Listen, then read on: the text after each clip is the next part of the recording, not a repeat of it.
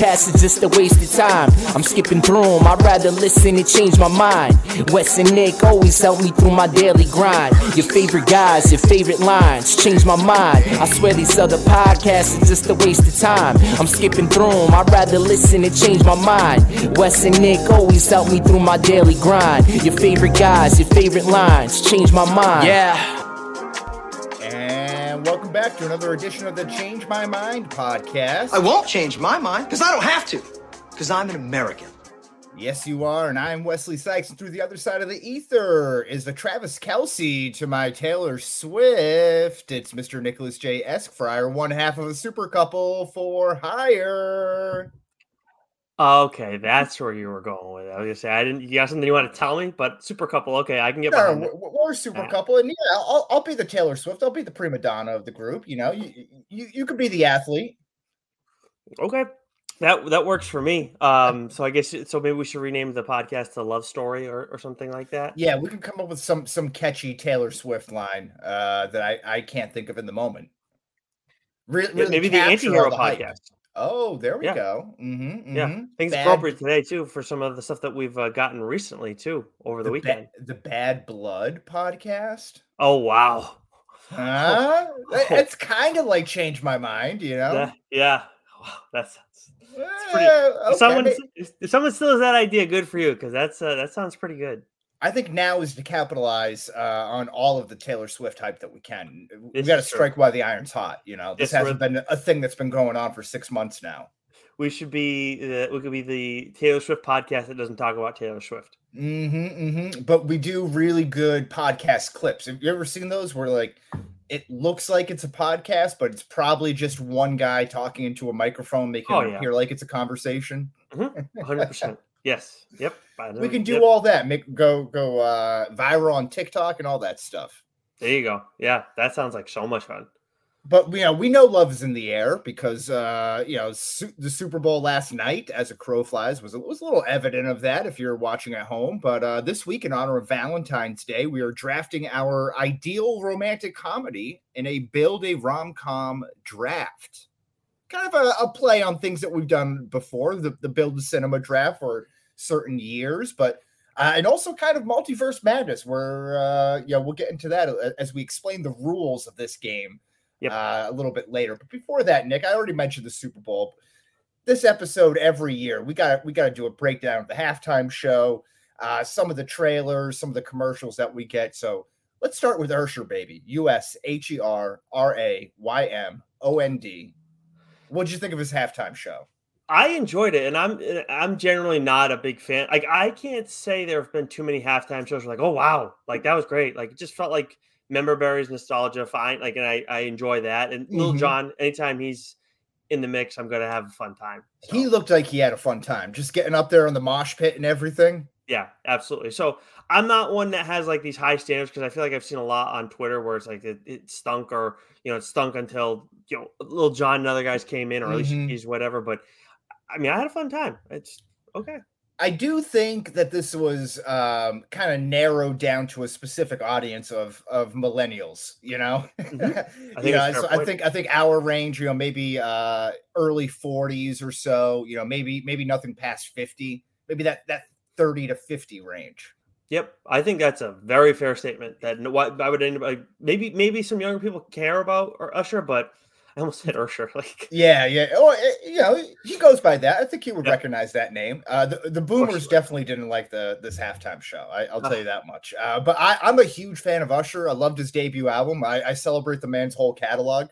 I did think he was lagging a little bit on his own, so I'm happy he called in the help of his friends. The audio seemed off. It seemed like he had a tough time singing and dancing together.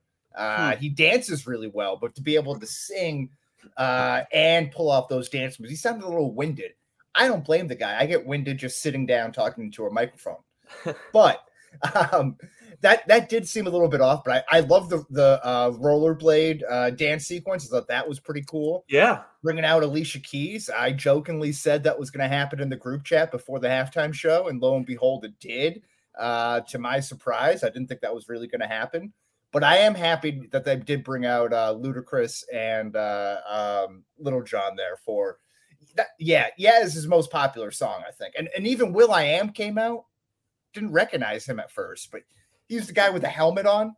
Oh wow, I didn't realize that. Okay, yeah, it took me a second there. Yeah, but I agree. Like I do agree that he wasn't as good by himself, but I guess for me, like it just felt like everything moved upward as we went along. So yeah, it didn't like bother me, I guess. But at the same time, you raised an interesting point too, where it's great that we got Lil Jon, Alicia Keys, Ludacris, and I didn't even know Will.i.am was there. But then there were a few other people, I think, in the mix. Jermaine Dupri was another guy. He was the short guy in the tuxedo and shorts. Yeah. Yep. So, but I feel like there have been other times where we've gotten performances from solo artists, and then they play their songs that are like with another featuring artist, whoever. Yeah. And we don't hear that, like the other artist isn't there. There's not always they don't play that part. Yeah. And I just that's part of what makes the song. Usually, that's part of what makes the song so awesome. I just don't like when that happens.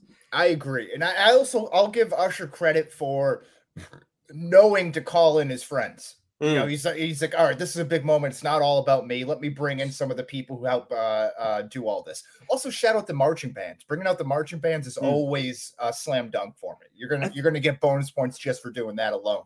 Yeah. But because I think back, I don't know if this was last year or 2 years ago or whatever, but the weekend performance, it was fine, but he did everything by himself there, and it just wasn't.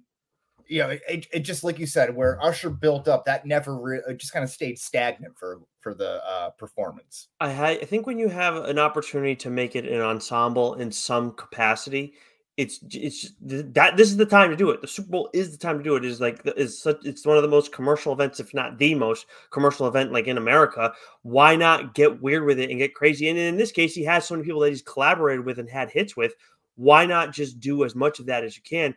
And Lord knows there's like enough money for the NFL to pay for all these people to make appearances. I don't think they pay the Super Bowl halftime show. I think it's all just based off of like marketing and promotion and like backlogs to your catalog that everyone listens to. I don't think they pay for that. Well, I feel like I've heard that before, actually. Yeah, I was shocked about that too, because you think it's like, oh man, exactly like you said, they got so much money to dole out for this, but I guess they don't do that. They get free advertising. I'd love to see that. I feel like it's been such a long time since we got a rock band for it. Like that's true. I think Aerosmith, right? I think back to that one. It was like the 2000 Super Bowl with Nelly and Britney Spears and NSYNC and Aerosmith. I think they were all together. Was Nelly U2? Oh yeah, U2. I mean, in Tom Petty band, but like that's yeah. That doesn't scratch that same itch for me necessarily, but yeah, like I'd love like if we could get like Bruce Springsteen or Blink would be a good one. Yeah. I'd love if we could get Blink. That would be great. But yeah, I feel like we don't get that as much anymore. But that's like I just one time would like just to have that mixed in. But yeah, and unless you're really one of like the pop diva megastars like Taylor Swift, Beyonce, even Beyonce brought out Destiny's Child, but that's kind of different. But Lady Gaga, you know, like they don't need to bring out anybody, you know. Yep, 100%. I mean, honestly, too, unless Taylor Swift really wants to have that on her resume or wants to experience that, I mean, why would she do that? Because you know what's going to happen. I mean, people are just going to be like, get her out of here. We can't get rid of her. Blah. Well, the one of the many conspiracy theories surrounding Taylor Swift in the NFL was that they approached her to do the halftime show, this summer or like prior to the season. And she said no. And they're like, well, how about we just link you up with Travis Kelce and then we get a season's worth of marketing between Taylor Swift and the NFL instead of a 30-minute halftime show at the end of the year. Wow. Which is compelling, right? It's like that sounds like that could make sense. That sounds so ridiculous. The second half. The first half I completely buy because I remember hearing that like she said no. Like I mean, of course. Yeah, the first part. I think that might be true. But then it's like the spiraling out of control thing that leads into the conspiracy. That sounds like a 90s like movie kind of thing. Yeah, hey, but we didn't really meet together. It was all part of a scam or sham or whatever. Like what? Yeah, they signed some sort of contract and a non-disclosure NDA, and then they go about their business. Everyone gets their money and publicity, and then no one's none the wiser. So in this fictitious scenario, Travis Kelce's Maybe. in on it. Yeah, of course. Okay, got it. Okay, No, this I was would be saying he like a wasn't. Truman Show. Oh yeah. No, that morally that might be worse. Yeah, exactly. That's what I was thinking. I don't know. I guess I figured you can't trust Travis Kelce to just hold this in by himself, and then even then, his brother, who as much That's as a he can good be, point. as much as his brother can be a wild man, I feel like he would probably let it slip accidentally at some point too. Yeah, absolutely. But they're like, listen, Pat Mahomes is already taken. We can't break up them. They got a couple of kids together. Let's go with the second best player on the best team in the NFL right now, the most marketable team in the NFL. Sounds like a. It's crazy, but also I don't bit. think it's that far fetched.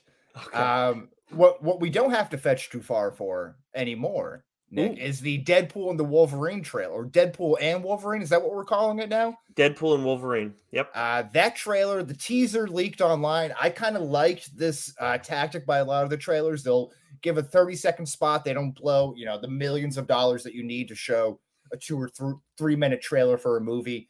Go check it online. You still get all the views online of everyone checking it out afterwards. Because I think they did the same thing for the Quiet Place movie, and then also the Kingdom of the Planet of the Apes. Yep. As well as this Deadpool and Wolverine trailer. I watched it this morning. Very interesting, although very little Wolverine. It's all Deadpool. Very little Wolverine. I gotta imagine that's primarily because Hugh Jackman's days again. As we all know he did Logan and was supposed to be done, and Deadpool.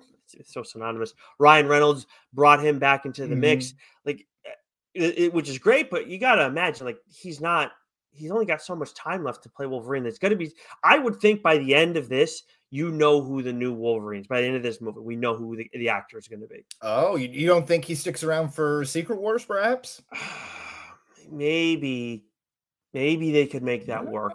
But I just don't I think he's not, I don't think he's going to be the MCU's Wolverine. He's not that guy. He just can't, he can't be. Yeah. He's too long in the tooth, maybe.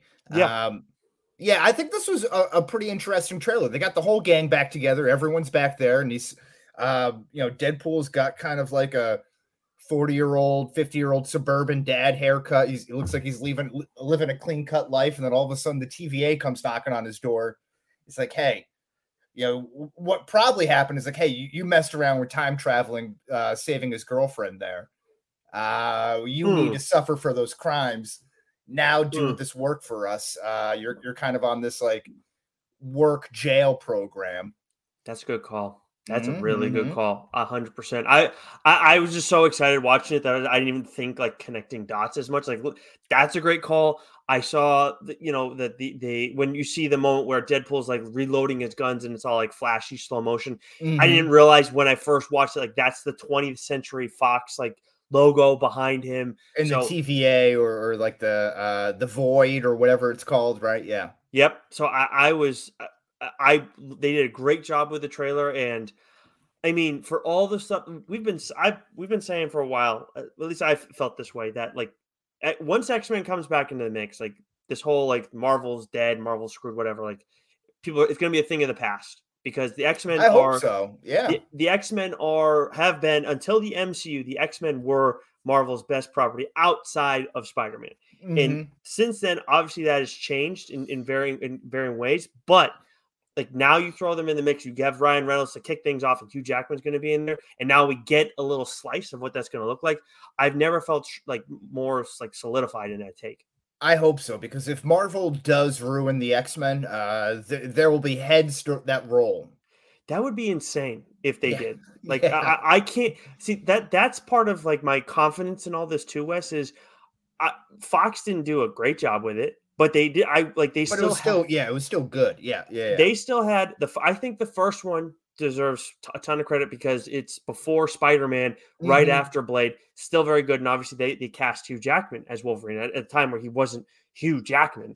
You still have X2, which is awesome. You have First Class, Days of Future Past. Yep, those two. And those four right there, those are all good movies. That future, either way, they're all, those are good movies. Everything outside of that, yes, they screwed up pretty much everything else. Yeah, But, yeah. but still, what was that like? Did they do 10 movies?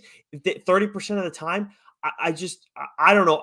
Call me crazy, but for a company that's pushed so many of the right buttons, I understand people are frustrated about what's been going on recently with Marvel, but they're also trying to readjust their shit. So if they're reassessing that and then making adjustments, and now you hand them the best property that Marvel has outside of Spider-Man, I mean, I feel like that's a recipe for success.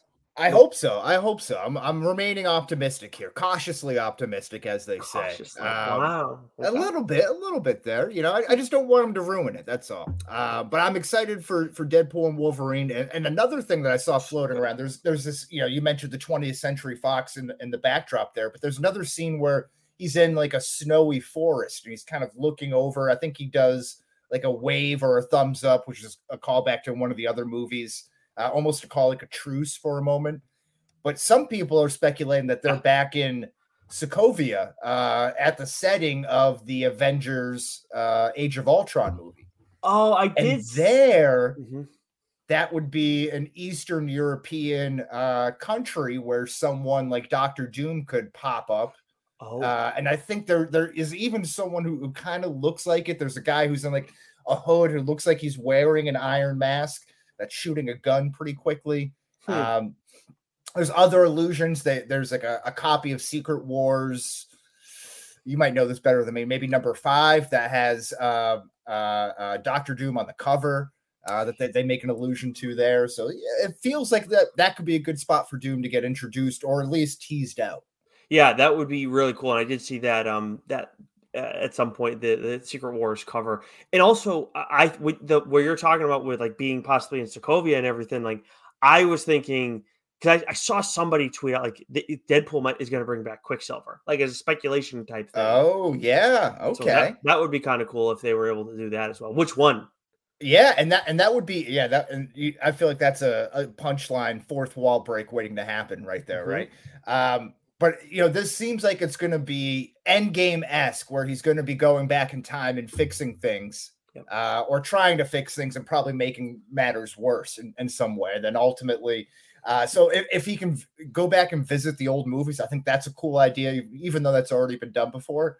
With him, that would be fun. Totally. It's a totally different experience just because he's breaking the fourth wall. There's so much that he can still do that has been done before, but he makes it a different experience. And lastly, favorite Super Bowl commercial. I mean, I think this is kind of a no-brainer. It's got to be the Duncan. Yeah, the Duncan. Yeah, it was amazing. Yeah. Matt Damon was great. Very little speaking parts, but he nailed every one of them. True pros pro. Yep, 100%. Like there were other good ones in there, but when I see this question, it's like that's the only one that for sure is like sticking with me. That's not a movie trailer. Yeah, absolutely. I didn't watch. I was traveling back from my father-in-law's house back to our house at a certain point. So I didn't have my eyes on all the commercials there, but I didn't see any Bud Light commercials. There was a Bud Light commercial. There was, yeah, and there was a Budweiser commercial. Oh, okay. I'll have to go through one of those clickbait articles and see them all.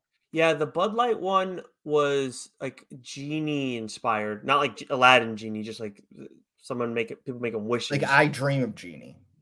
More like that, yeah. Okay, and it was like I wasn't locked in on that one, and then I'm pretty sure Budweiser was like that was Clydesdale, like going back to your roots, that kind of thing. Sure.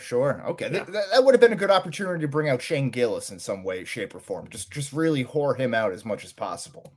I thought they were going to, yeah. Okay, I think that anything else on the Super Bowl halftime show, commercials, anything else you want to mention? I just want to take a mini victory lap and say that 47.5 was the total on that game, and I had the under on that one, and that was friggin' close, man. I was feeling real good, and then overtime, it's like, I kind of want the Niners to win, but at the same time, I just want the under to hit. Yeah, but that felt like that. Once you got to overtime, then you had to feel pretty good about it, right? Not under the playoff rules, because if the Niners had scored a touchdown in the regular season, Mm-hmm. if the Niners have the ball first and they score a touchdown, then it's game over. But in this instance, if the Niners scored a touchdown, the Chiefs had a chance to respond and score a touchdown. Is that what all this like hullabaloo was about? Like the Niners not knowing the format? I thought it was still, if you score a touchdown, you win. If not, the field goal extends the game, because that didn't really, come in too much because they ended up kicking a field goal, so it extended the game anyway. But if they had, and I saw this afterwards too, I think this was like speculated and then confirmed. If the Niners had scored a touchdown and then just kicked it, then the Chiefs would have, if they had scored a touchdown, they would have gone for 2. Because then they win the game, as opposed to extending it in like running the risk of the Niners then scoring. And I think if they scored at that point, then it's like game over. It was not their best move, but at the same time, like I was like, well, like normally I'd feel pretty good, because like now we get if we get a couple field goals or whatever, we're fine. But in this instance, it was not great. Yeah, and they don't even need the extra point, so that worked out well for you there. Yeah, and the Jake Moody missed PAT. Yeah, I felt bad for the Niners because of that punt that they screwed up on. Like, yeah, but yes, that PAT, man, God, you're so right about the PAT though. I mean, like it would have changed the dynamic at the end of the game still a little bit, but wow. Yeah, because it would have. I mean, the under probably would have hit, because that was in regulation. That would have gave them the 1-point lead. Yep. That would have gave them the 4-point lead, right? Yep. And instead of just going down kicking the field goal, they got to score the touchdown at the end. Yeah. Yep. So yeah, absolutely. Yeah. But it's just crazy. Like I never get over like how good the books are. Like 40 right on the nose there. That's pretty good there. And also, I was doing some bets with Julia, and she had Brandon Ayuk over 49.5 yards. And he had 49. Oh, that was tough. Yeah. Oh man. Because there was one pass too that he was that like would have taken care of it for you guys there. He was, I mean, it must have been like at least a 7-yard pass, and it got deflected at the line of scrimmage. Like it's, wow, that's tough. Yeah, the books are good. They're the books for the reason there. Yep, that's for damn sure. Speaking of books, Nicholas. A superb choice. Well done, sir. Yes, so for the comic book minute this week, just two titles that I really wanted to highlight. We have Kill Your Darlings issue 6, a creative team from Image that we've had on TLDR twice now. We're nearing the end of this story. It is an 8-issue story, and it's just one of those must-read series that are out there right now. There's quite a few good ones, but this is like a tier above the rest. And then the start of a new awesome series is the Infernals. We just had that creative team on a little while back, ahead of their FOC over on TLDR. If you want to learn a little more about that, go listen to that conversation. But for as a little bit like the elevator pitch that they have, that is, what's that? Oh, I should have written this down. What's that show about the family West? I think it's like on Apple TV, like the corporate family that Succession. Thank you. Succession meets The Omen. That's the pitch. Okay. Yeah.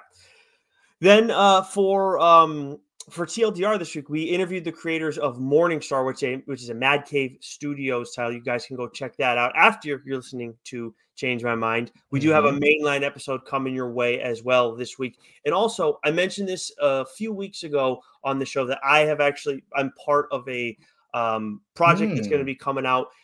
It's called The Cloakroom, which some of you may be familiar with it if you've seen Tales from the Cloakroom, presented by Scott Snyder, of course, one of the all-time Batman writers, among other things in comics. This is an offshoot of that in the first issue of this anthology series. I will have a story in this. It's almost complete. The art is almost done, and then we're going to be putting in the lettering and everything. But that is going to be launching the day before Valentine's Day, so the day after we're recording this. So there'll be a whole launch thing and everything. So I will be sharing that link with everybody so they can take a look, and I will at least be going on Dork to talk about this a little bit more at length, and definitely can talk about it more on here. And I love it. And I'll be sending the pages to Wes too, so he can give you guys maybe a little insight for the listeners. Yeah, I would love that. Absolutely. Big day, Valentine's Day for you, huh? I love it. Yep. So very excited about it, and I love the art. And some people have probably seen it already if you follow us on Twitter. We tweeted out all some of the first couple pages of art. So very much looking forward to it. And if you're into comics or you know someone who is, maybe let them know once this goes live to maybe in case they want to support it. All right. Love the good comic book minute. Let's get over to our main topic right now. Are you ready for our main topic? Yes, sir. Tommy, are you ready? Are you here? All right. Now let's go get him.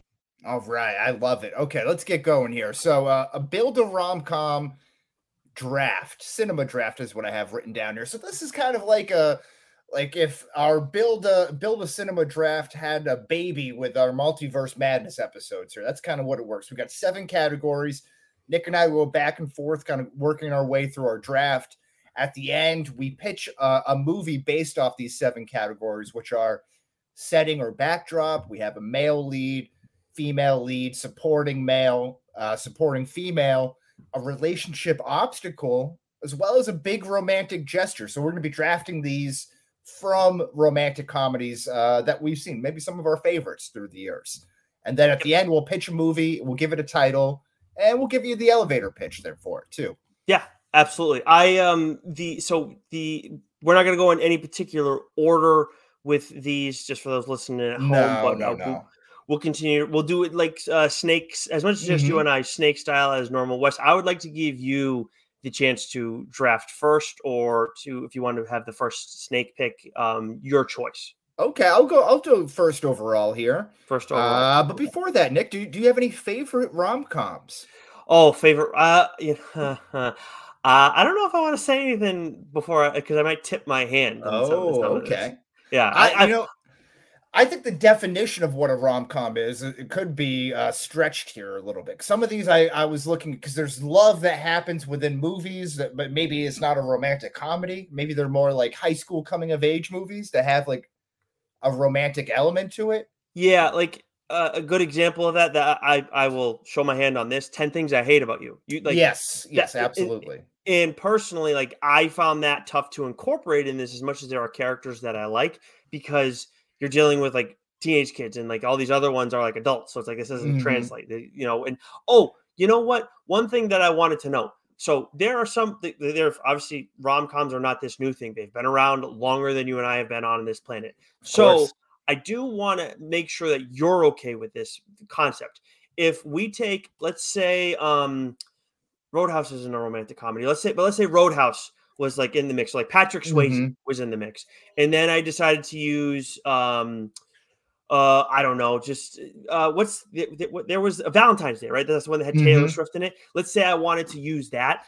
If I paired, like, let's say Taylor Swift and Patrick Swayze together, obviously it's Patrick Swayze from that time and Taylor Swift from that time. Right. Yeah. Of course. Yeah. We're taking the person right out of the movie and then putting them in our movie. Yes. We're essentially taking the character in that sense in these picks. Now, of course, we're taking the characters here, but you can't deny that the actors or actresses, who they are, right? So in theory, I could have a movie filled with, I don't know, let's say a bunch of Patrick Swayze's as my supporting lead, as my male lead, and all that kind of stuff, right? So just have a movie filled with Patrick Swayze's if I wanted to.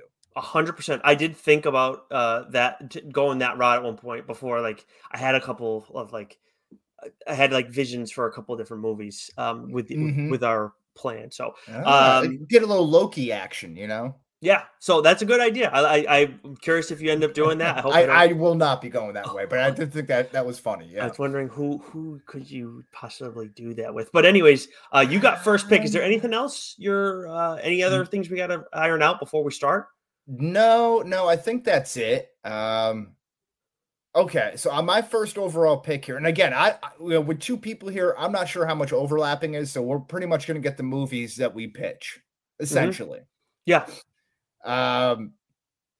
Okay, so I'm going to go supporting female. This was a small role for me. I didn't have too many options here, so I'm going to take my number 1 available in the supporting female. I'm taking Megan, who Melissa McCarthy in Bridesmaids. I think she is a tour de force, offers a lot of levity to a situation, but it also is a good friend, as you see. She's helping out I forget her name, but Kristen Wiig's character in Bridesmaid there. Yeah. You know, but she offers a lot of humor throughout too. So I think she would be nice to what I'm looking for to support my leading lady, and then also to complement my supporting male down the road as well. Okay, that is she crossed my mind in the course of my supporting female. So that is like that. I think that's a nice pick. She wasn't where I ended up leaning. I do have two options, but I'll go back to that situation in a bit because you're not going to take one of the people that I have. Yeah. So lay it on me. I am going to go. Oh man. Okay. Because really what this comes down to is my male lead. That is that is where my story diverges because my female lead, I only have one. Everything else I have two in case, you decided you did anything that possibly screwed up my plan. So with that being the case, I got to do male lead, set the tone, and go with the one that I was leaning towards that I think is a more compelling story, more relatable story for people. I'm going to go with Crash Davis, Kevin Costner, Costner in Bull-A-Rom, and we've obviously that is quite old, and that is why I needed to highlight that earlier. But for me, it's a character who I feel like I relate to a little bit and can get a little creative with his story as I develop this pitch. Now, did you have a relationship with an older woman in the Chicagoland area while you were in Northwestern who just kind of like had this knack for turning baseball players out of their funks? No, but I kind of wish I did. It would have been, especially in my oft-cited, I think it's my my junior year, where my junior year, sophomore year was good. My junior year, where Shime likes to highlight my poor numbers, like it's all from 1 year. Shime or Doc, you gotta keep Doc in order there. Everybody likes to say stuff. It's fine. But anyways, yeah. So, but I think Crash Davis, he gives you that kind of like he is like as every sports fan's like kind of guy. Like as much as he didn't go and make it that far, he's all about the game. That's what he eats, sleeps, and breathes. And I think for the character that I want to pair him with later, I think that's going to make for. I think that pairing alone is what's going to carry this movie. Yeah, and he's someone who, like you said, he's a guy's guy, but he also needs a woman's touch in his life. You know what I mean? I feel like he's like, I remember him kind of living in squalor. Yep. Like didn't really take care of himself all that well. Yes. I think adding a woman's touch to his life would be great for him. Kevin Costner, of course, is just a great rom-com or romantic lead in general. Yeah, 100%. The character that I'm going to pair him with is going to take him in a completely different direction. But yeah, so what do you got for me?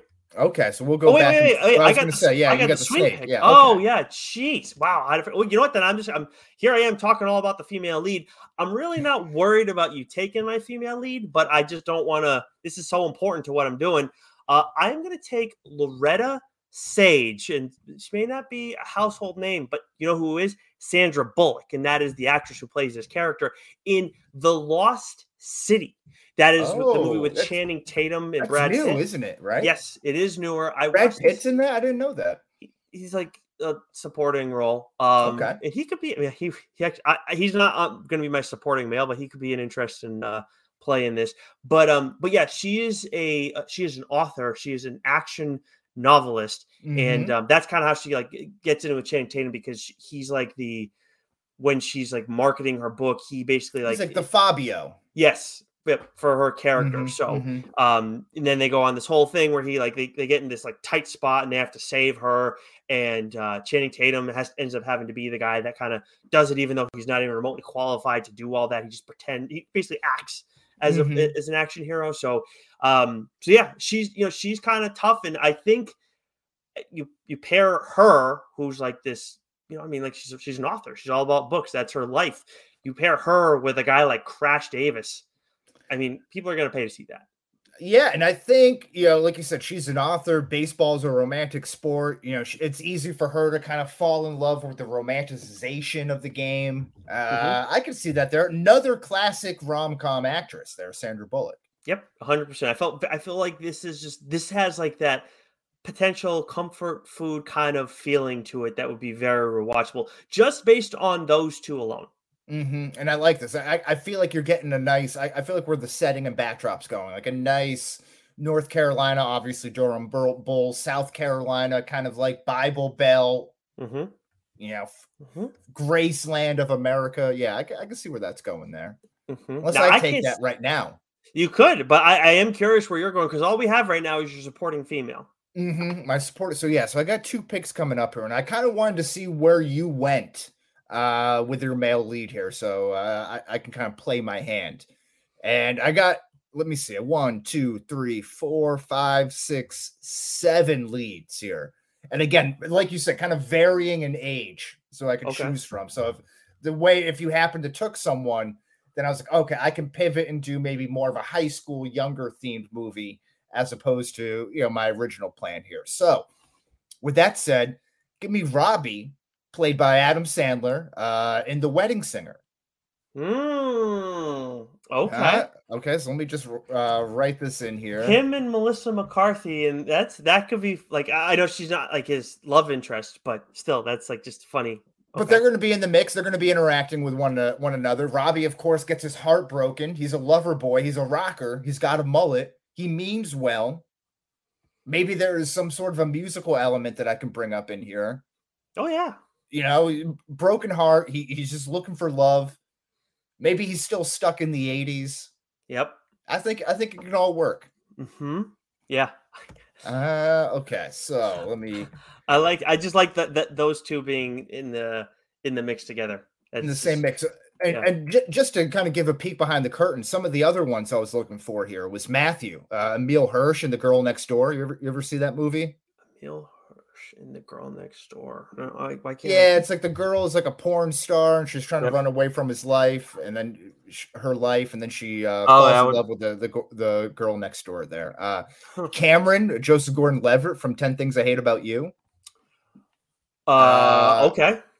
Ben, Jimmy Fallon in Fever Pitch. If I wanted to go for an all Boston movie, that was I had baseball in the brain like you there. Okay. Kumail Nanjiani in the Big Sick. Yep, of course. And then if I wanted to like live through if I really wanted to live through like what I would hope to see myself in a movie, it would be Jacob, Ryan Gosling in Crazy Stupid Love. Oh, and that was the pipe dream. Yeah, Wait, okay. That's a good point. He's not really the he's a support. I felt that's an instance where I would feel comfortable if you flexed him. They're almost co-male leads, right? Exactly. I feel like we run into some of that here on a few different things. But yeah, I would have accepted that 100%. But the top 2 I was going between, if I wasn't going to go Robbie, it was Paul Rudd as Pete, and This Is 40. In This Is 40. Okay. Oh, yeah. Okay. Yeah, knocked up 2. Yeah. But I feel like, Adam Singer is a great lead role for, a rom-com, as is Paul Rudd. Right. Oh, yeah. Paul Rudd's like almost built for that kind of stuff. But where do I want to go here? Now, supporting male is another good one, because now I'm thinking, like, do I want this to be a friend or an enemy? Yeah, you could go either way on this. 100%. And I have a couple of options here. And I think I'm going to go enemy. Give me Kevin Raleigh, played by Owen Wilson, in Meet the Parents. Ooh. Very nice guy, has his shit together. Robbie doesn't have his shit together. Yeah. He's kind of like an artist living on the fringe. Kevin Raleigh is like a angel investor, high in finance, kind of retired. Yeah. Has all this money on. He's probably great to bring home to the parents. He probably gets flying colors from the parents. Yeah. Very nice guy, but almost in like a condescending way. Yeah, he's like every dude's like worst nightmare. Like, that's your ex. No, yeah, exactly. Yeah, 100%. No, that's a good pick. That movie kills me, man. It's so like. It holds up. It does. It's so uncomfortable for me. It's just, oh god, yeah. Just when you're going through making the proposal, you live your life through Ben Stiller, but then after a certain point, you start to get where Robert De Niro's coming from. It's like the Yeah. whole movie takes on a different perception there. Yes, 100%. It's like it's equal. They're both odd human beings. That's for damn sure, dude. Can you imagine if you were about to like propose to somebody and then like you find out like their relative got proposed like just before you, like it just screws everything up like that. That's brutal. What a way to start the movie. What a tone setter. I know, it is awful. Yeah. All right. So you got I still don't see how yours is forming yet, and I don't mean that in a bad way, but I think it's Robbie and Kevin Raleigh, like that is a good pairing, and then Melissa McCarthy in the mix. The female lead is going to be key here. I could see Robbie and Megan being like siblings or cousins or something in that effect. If you wanted to go that route, interesting. So, so I'm not too worried about you taking my setting or backdrop in this. So I'll leave that alone for a bit. So I have. You've locked up the male category. So, all right. So I'm going to do, all right. I'm going to do my romantic, big romantic gesture or relationship obstacle. Sorry. Yeah, I am going to do, okay. So the relationship obstacle, I think because this give people a little bit greater idea before I get into what my pitch is later for the movie, but basically the obstacle is going to be on top of Loretta not being from the area that Crash resides in, which is such a small thing, of course. These two are very different people from almost essentially different worlds, with one person not being an academic, but at the same time, like a book writer, you're kind of, you're of very much of a different mindset than an ex-athlete. So that alone is going to be the thing that they have to overcome after they spend this romantic weekend together and then decide they want to actually give it a try in some capacity. So relationship obstacle, we'll sum it up, Wes, as two people from two different worlds. Okay.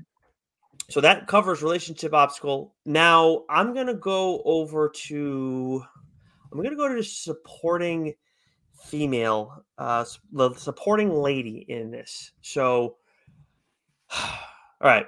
I was actually thinking about using Lillian Donovan, Maya Rudolph's character from Bridesmaids, just to have Maya Rudolph. Oh, there we go. Yeah. But I'm going to go a different route, and I'm going to use Cousin Nikki from played by Gia Carides, who I don't think I've seen anything else from My Big Fat Greek Wedding. Of course, the sequel, and then the third one, which the third one was not great. Not that the third one was particularly good either. But anyways, she's a little bit outrageous. She's a little bit loud. And my whole plan with her is where we have Crash Davis. He's who is the woman from Bull-Durham? Susan Sarandon. I always confuse her and Sigourney Weaver. Yeah. So he's moved on from Susan Sarandon, or she moved on from him. I'm not certain on. I know she definitely moved on from him in this case because Crash couldn't get his shit together, deal with his post-playing career, and then he ends up meeting Nikki somewhere along the way, and she's kind of very out there. We see that in My Big Fat Greek Wedding, and they have this toxic relationship. They're on and off again all the time, and it's only playing further into Crash's like borderline depression that he's dealing with in his post-playing career days. So yeah, give me Cousin Nikki for My Big Fat Greek Wedding. Cousin Nikki, let me put that down. Yeah, we'll just call it. Don't worry about the actress name because no one else knows. Okay, so you got Cousin Nikki and two people from two different worlds as a relationship obstacle. Yes. Okay. All right here. Now let's see, what do I have left? I have female lead, I have supporting male, romantic gesture, and relationship obstacle. I'm going to go ahead and get the female lead out of the way here. It's very tough for me to go. I'm kind of going back and forth between two. And it's either Rachel McAdams as Claire in Wedding Crashers or Rachel Jensen, Mila Kunis, for getting Shara Marshall. Oh, that's tough here because I don't want to pigeonhole myself too deep into the wedding corner. Oh, wow. You just may have unlocked something for me. An idea for me. Oh, boy. Yeah. Wow. That was okay. Go ahead. Yeah. But Sorry. give me. I'm gonna take the easier route here because I feel like I can do something with Rachel Jensen working in a luxury hotel. But give me Claire Rachel McAdams of Wedding Crashers. That's a nice pick. She's obviously like mixed in a few. She's all time too. That character specifically, great. Yeah, great. This is very true. She's in general. Rachel McAdams is in quite a bit of rom-com. So she was definitely on my radar as well. In that character specifically, like you said, all time. Cool. That's a nice pick. You've got me. Sorry, you got me jotting stuff down now because of. I was also thinking about Sack as a supporting male, Bradley Cooper from Wedding Crashers, to be that villain type. But again, I didn't want to stay too close and too close to the Wedding Crashers theme here. But we could have a possible reunion of Owen Wilson and Rachel McAdams here. Kind of rekindling some love as a supporting male and the female lead. Yeah, maybe there. So that's what we're working with. And now I need a setting or backdrop. Swear to God, if you pick Build-A-Rom, I'm gonna be so pissed. No. This is gonna be. I'll do the Cape Cod wedding time. Cape Cod summer. Can't go wrong with that. I was thinking the Hamptons. Yeah, could have done. It's the same thing. Might as well keep it local. You know what we haven't talked about at all either is what maybe we could do if we pitch like a coming of age movie at some point. Summer Catch, that could have that's in the mix for all this too. Oh yeah, absolutely. Jessica Biel, Freddie Prinze Jr., Matthew Lillard. Oh yeah, there we go. So you should have just done all sports movie rom-coms and just have it take place at the Diamond. I should have, yeah. But I think this will still work out for me the direction I'm going in because okay. So you've done your 2 picks, right? So I'm good to go. All right. So I still have setting, backdrop, and then big romantic gesture. So all right. I'm for the sake of time, I'm going to lock up Durham, North Carolina as my setting backdrop. And then what you've unlocked for me, I'm like, oh boy, blown away by how well I think this could work.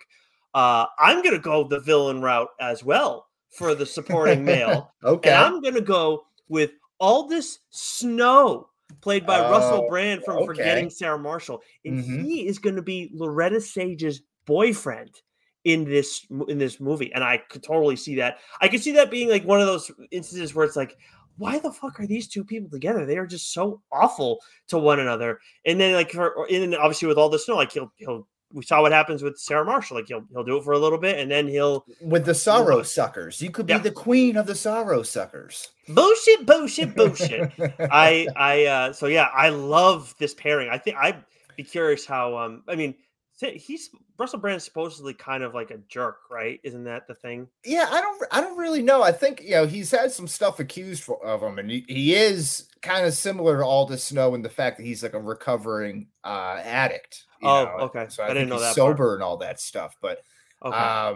I think there's been some accusations against him. Yeah. Gotcha. Okay. Well, I didn't know he was dealing with that. That changed things. Somewhat. I think long time though. I don't think this is like a recent thing. Sure, doesn't give people an excuse to be a jerk about stuff. That's my one thing is like how are him and Sandra Bullock? Maybe it would just feel really natural for them. It's like just take getting all that negative energy. In real life, Sandra Bullock dated the guy Jesse James, who had some like reality TV show back in the day about like a West Coast Chopper type show where they redid motorcycles, and then I think they found a whole bunch of like Nazi propaganda. Like he was like a huge like World War II Nazi enthusiast. Like he had all this like memorabilia and everything.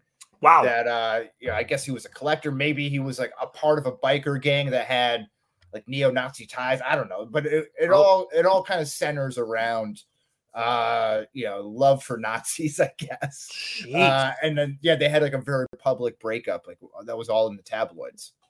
So maybe this is a kind of on brand for something in her character. Okay, maybe she'll feel a little. Maybe it'll be feel too real for her that Sandra Bullock will bow. I hope not. But real quick before you go and make your next picks, I did want to mention for some like honorable mentions. I know you've mentioned some of your other options. For my supporting male roles, I had Jacob Palmer on my short list. Okay. Yeah. So that was, this is why you got to prep like that, because you could have taken that from me. And that was kind of where I was leaning until you unlocked All This Snow in my head. And then we have also, I was thinking about Jeremy Gray, played by Vince Vaughn in Wedding Crashers, because I feel like Crashers. Because I feel like he's the number 2 to Owen Wilson in that movie. Yeah, I would say that you could probably flip flop those in that situation. I'd be okay with that too. Okay, and then I will go back too quickly to my male lead, just because I said that there were 2 different directions that I was going in with this. The other person I was going to pick is Tim from About Time, which is a Rachel McAdams movie. Yeah. So the actor's name is Domhnall Gleeson. He's General Hux, and he has like this ability. His family, like the men in his family, have this ability to time travel, and it's they have the ultimate power. Like they can do whatever they want, pretty much. So I was going to use that as like a point of like I kind of like that idea, but this felt easier to pitch for me, like the Crash Davis route. Yeah, absolutely. I think the one I'm most disappointed about is my supporting male role. There's a couple in there that I really like, particularly Sidney Fife, Jason Segel from I Love You, Man. Good friend. I think that works. Stifler, if I was going for the high school route. Oh, yeah. Scott. But this was the real toss-up between Owen Wilson and Meet the Parents, and then Sandy Lyle, who was played by Philip Seymour Hoffman in Along Came Polly. Oh, also okay. Heavy on the comedy role there, you know. Oh yeah, I will say too, going back to Sean William Scott, like as much as he's playing like a high school kid there, like that's one of those ones where it's like you could have used him with all the adults. No one would. It still works. Yeah. No way. That would have been funny. We could do a coming of age one. I think like they have that. Like we've talked about so many. Like just another time. Yeah, absolutely. Yeah, absolutely. There's so many high school, college, that type of stuff that we could choose from there for sure. Yeah. Okay, so I need a relationship obstacle, and I am between parents not approving of the current relationship. Okay. Or I'll do that. Okay, that one makes perfect sense here. Yeah, a wedding singer pair with Claire. No way that her parents are going to be okay with that. Those people are loaded. He's a wedding singer. Totally works. Okay, and then my big romantic gesture, because it's tough here because I feel like I've cornered myself into all of these wedding themes, which I think fits into it, but I feel like I'm just making the wedding singer and with different actors here. And this is the problem that I'm running into, because like the big romantic gesture, like immediately my mind goes to like some song, you know. But maybe this could be a kind of like a Graduate type situation where the wedding singer disrupts the wedding and gets the girl back. Okay. Which is, again, the Wedding Singer, Wedding Crashers, anything like that. But those are great movies. People love those movies. Sure. They're all-timers. And, hey, we haven't seen something like The Wedding Singer in I don't know how long. So it could work. Wedding Crashers, yeah. Yeah. And you're using, there you go. So why not? We're overdue for it. My big romantic gesture is going to be Crash, okay, again, who's all about baseball. It's his sport is his life. That's all he's done forever and ever. And now he's come to the end of his career. And as they go through this, tough, rough patch after they seem to connect so well over their passion for what they do, Crash, they go through this breakup period, and then Crash realizes, like, I need to get to know her more. I need to, like, finally, I don't read anything. I need to check out her stuff and see what she does. And he goes and reads her entire catalog, and then goes back to her, and he talks to her about all their stories. And that is his last ditch effort to try and show her how much he cares about her. And then he comes to find out that she also went and tracked down every single one of his baseball cards from his whole minor league career, because in the course of it, again, making this up for the movie, in the course of it, he lost all of his cards, and his ex Nikki burned all of his baseball cards. There we go. Okay. So he does book reports and she picks up a new hobby. Yep. There we go. Yeah. There you go. Okay. Okay. I like that. I like that. I was going to say, I'm having more fun kind of riffing off of your story here. I think another possible option is that like he's like, I don't know anything about this woman, so I'm going to find out everything about her. And then he does like an ancestry.com and then finds out that she used to date a neo-Nazi biker guy. And then it's like, well, I can't do this. Yeah. Oh man. It's like a real like Larry David situation. Like it's kind of hot, but it's completely wrong. It's against everything I believe. But yeah. But what does this say about me? If she's interested in me after she was interested in that guy, like she must have known, right? You couldn't not know, right? Ooh. Yeah. Okay. Yeah. All right. So we got it all here. I'll run through what we'll each run through what we have, and then we'll give a pitch of each here. Mm-hmm. So for my setting, I got a Cape Cod wedding during the summertime. My male lead is Robbie, as Adam Sandler from The Wedding Singer. My female lead is Rachel McAdams as Claire in Wedding Crashers. My supporting male lead, perhaps the villain, the foil, the antagonist, is Kevin Raleigh, played by Owen Wilson in Meet the Parents. Supporting female is Melissa McCarthy as Megan from Bridesmaids. And a relationship obstacle is the parents do not approve of the husband, boyfriend, fiance, Robbie. And the big romantic gesture is disrupting a wedding to profess his love for Claire.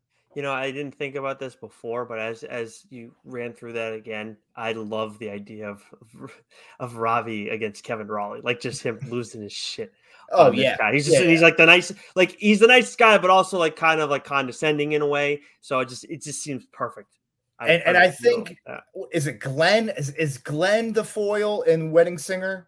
He's kind of like an 80s version of Kevin Raleigh anyway. He's like a finance bro who has You're not helping money. Yourself. Yeah, I know. The more I think about it, it's like. So my setting and backdrop is going to be Durham, North Carolina, where one Crash Davis lives. Of course, Kevin Costner from the movie Bull Durham. Female lead will be Loretta Sage, who was played by Sandra Bullock in The Lost City. The supporting male actor will be Aldous Snow, played by Russell Brand from Forgetting Sarah Marshall. And then the supporting lady will be Cousin Nikki from My Big Fat Greek Wedding. Mm-hmm. The relationship obstacle will be two people from two different worlds. And then the big romantic gesture will be book reports and card collecting. Did you have any other settings or backdrops in your back pocket, or were you pretty set on getting the Durham, North Carolina? I was set on two routes. I mean, like if you had for some reason taken Durham, North Carolina, because it made sense for what you were doing, then I would have just picked another. I maybe would have done like Nashville or something like that. Yeah. But I did if I went the Tim, from About Time, like I did that route, it would have been set in London. Okay, that would have been the only difference. Yeah. The other one's kind of generally. I had a college campus during the fall, a suburban high school during the fall times. New York City in winter. That's kind of a romantic place there. That's a great one. Yeah, 100%. Yeah, that's. And then if I was going Ben from Fever Pitch, Boston in the spring, Red Sox time, baseball time there. Naturally. Other romantic gestures. I had donate a kidney or like do like something like that to like profess the love. Mm-hmm. Beat up a bully and ask out to prom. Okay. Okay. Yeah. So for me, again, like if I only had alternates for, I wasn't too concerned about like us having crossover in these two categories. Right. But for relationship obstacle, if I went the other route, it would have been Loretta learning of Tim's gift and then kind of losing it, because it is like a odd thing for like to find out like, hey, your partner has like time travel abilities. Like, how do you tell your friends that? How do you tell your friends that? And how do you like, what if originally you guys didn't work out and he just manipulated it or she just manipulated it so that way you guys worked out together and it was never really the true love that you thought it was. And that's kind of what my whole story was going to be in that route.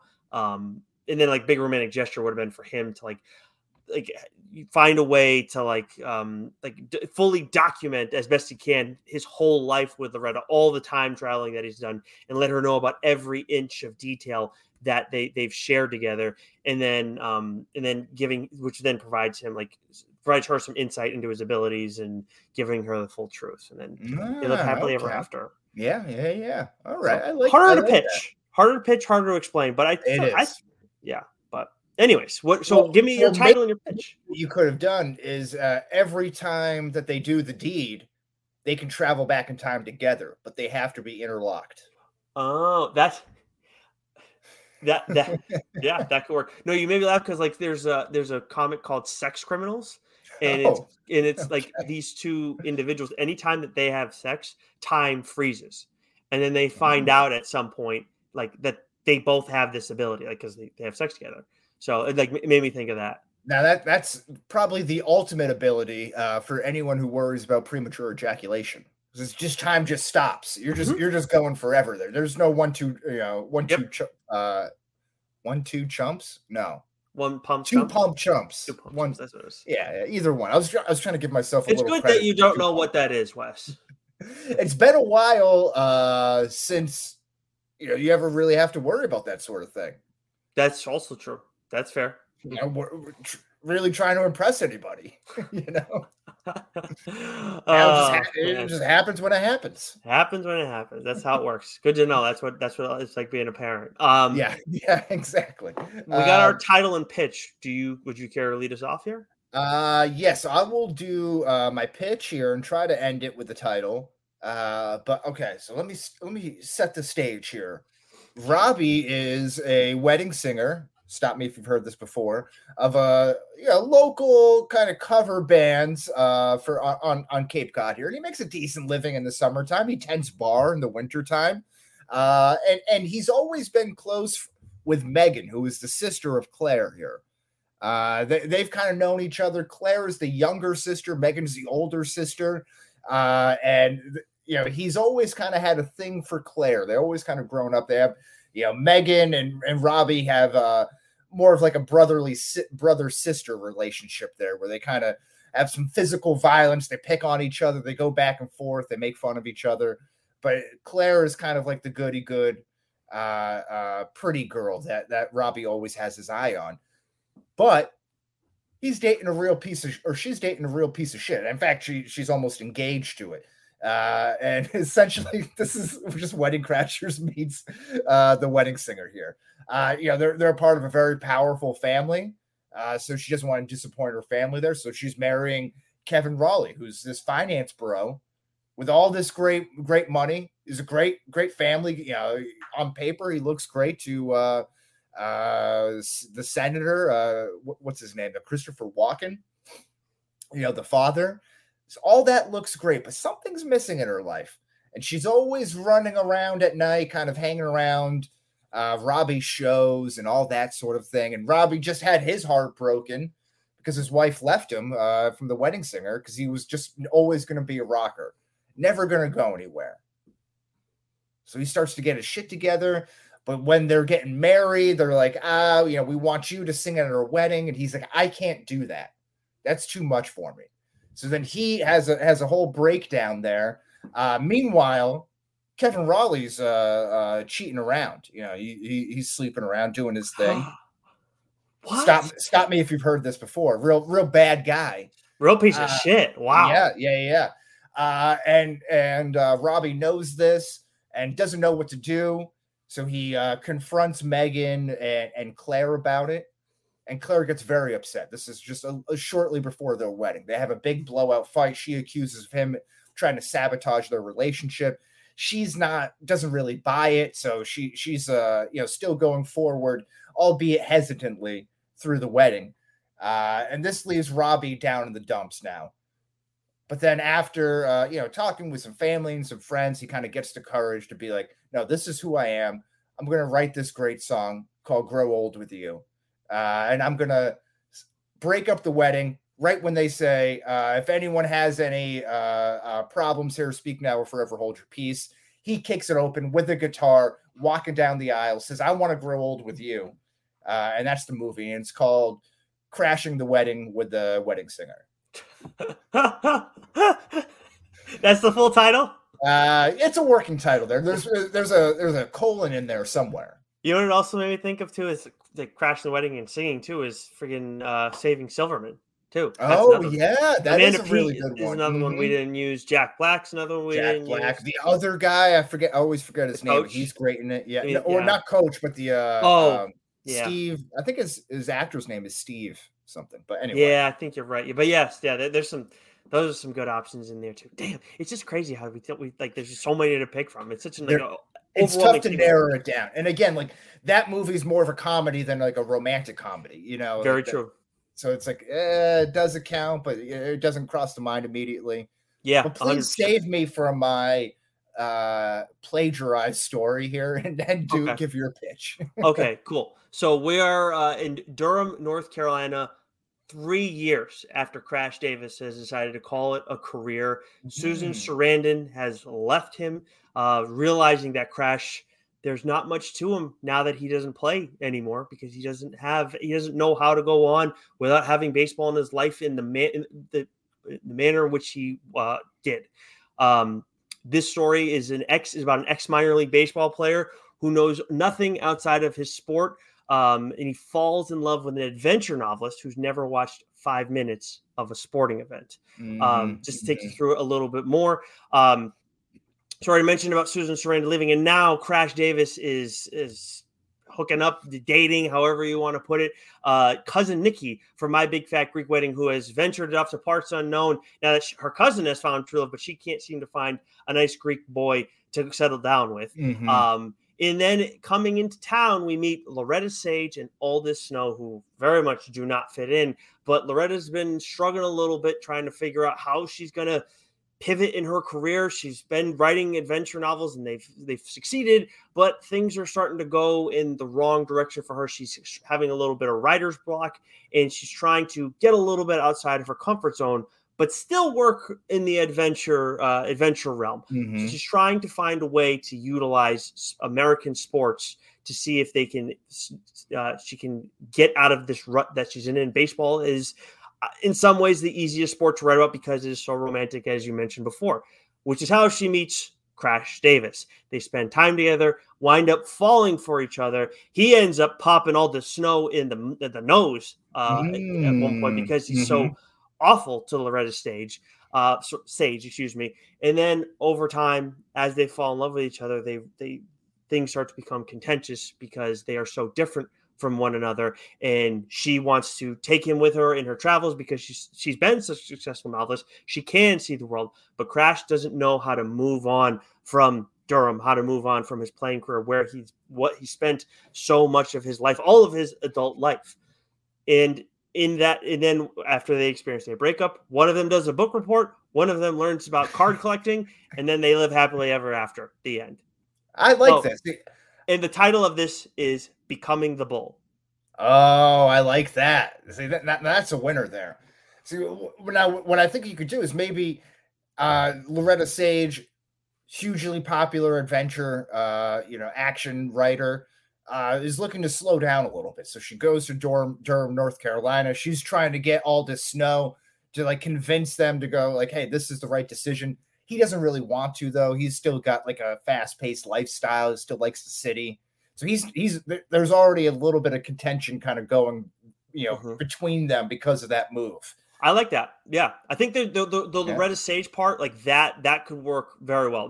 I think of any spot in this pitch that has the most room for improvement. I like it. I think we got a movie on our hands there with Becoming the Bull. I like that. Swear to God, if anybody steals this from us, I'm going to be so. And maybe they think they're so dissimilar, but they're really kind of similar, and that's why they butt heads because they're like kind of too hard-headed, like successful people. I guess Crash Davis isn't necessarily successful, but.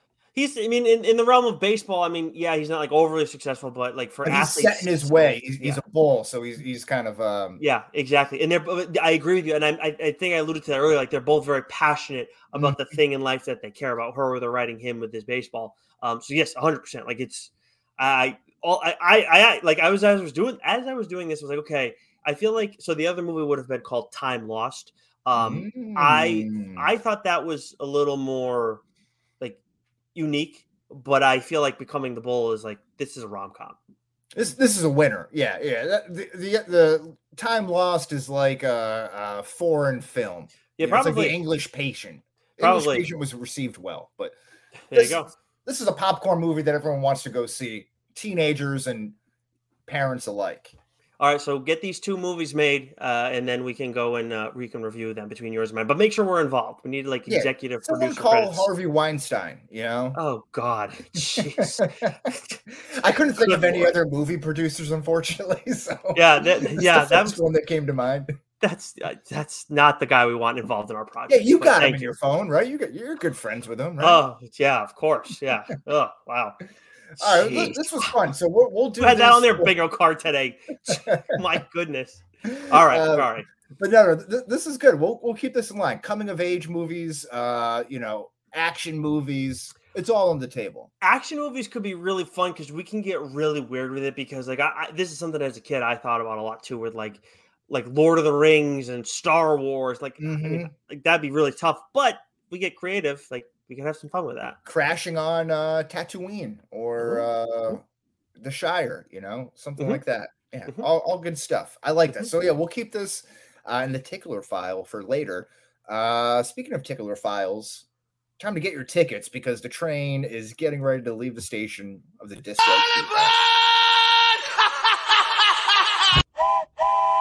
Choo-choo, bitches. All right, we mentioned action movies. Nick, you just watched an action movie sequel. Yeah, Extraction 2. The first Extraction. If you like the first Extraction, you're gonna like the second Extraction. If you didn't like the first Extraction, I kind of wonder if you like action movies. Not that everybody needs to, but it's just like there's like a plot that makes sense and it's interesting enough. And then the action is you have a main character and I forget Chris Hemsworth's character's name, but he does a great job. The premise of what he is, like he's this one guy, he has like his little team, but he's this one guy that goes in and saves people from, awful situations and pulls them out somehow. And, both ideal, him and that individual survive. I think it's a nice little, it's like a unique enough idea but also kind of feels like, yeah, this makes sense. And then the action is top notch. We recently talked about Argyle, and obviously there's with the smoke bomb scene, there's some great action. But of course, and I'm blanking on the director's name of that movie. Matthew Vaughn. Thank you. But he does. He did Kingsman, which for me, like over the last maybe over the last decade or something, like of like hand-to-hand combat type stuff. Obviously, Marvel does like this crazy big stuff, and then we get cool stuff from Star Wars and whatever. But like hand-to-hand type stuff, I think that Matthew Vaughn does some of the best work that you're going to see. He's pretty good. He's up there. He's tough to beat. Like the only one that comes to mind is John Wick. That's close up there. They got a lot of good stunt people working on there. Right? Isn't the director of those movies a former stunt man? Yeah, I think that's the case. You're probably right. And the thing with my difference there is like what is the camera work with the action in the Kingsman, and then we get camera work. Actually, you know what, Wes? As I'm talking about it more. The camera work that we get in the big scene in Kingsman in the church, like where it's like kind of just one moving around the whole time, like that, like we get a lot of that in Extraction. So it's not a spoiler. Like you if you look it up quickly, you'll see that kind of stuff. But it's not the same as Kingsman, but it's unique in a similar-ish kind of way, I guess. That's been I've heard good things about Extraction. I heard. Actually, like arguably better things about Extraction 2. So those have got to be on my list. I got to watch those. And I think if somebody wanted to, you could watch you could watch Extraction 2. Well, you should watch Extraction 1 first. You should absolutely watch it first. But it's the thing that is the only confusing thing for me is I know these are both made post COVID and like right after COVID, we were getting so much stuff for like at home viewing. But I don't understand how these weren't cinema releases. They're that good. They really are. The other one that you might like, which is I feel like kind of similar, is Triple Frontier. That's another Netflix movie with Ben Affleck. Triple Frontier. I don't know if I've heard of that. Yeah, I think that's called Triple Frontier. But they're former veterans who still do like private security overseas and like Iraq and everything. They come across some money, so it's kind of like a heist movie, and then things go awry. I Pretty think pretty good. I mean, Charlie Hunnam's in it, so you have me interested right away. Yeah. And then Affleck and Oscar Isaac. And Yeah, Pedro Pascal. oh, I didn't know. I forgot Pascal was on What there. a But yeah, cast! it's pretty good. Jeez, yeah, I got to check this out. Damn.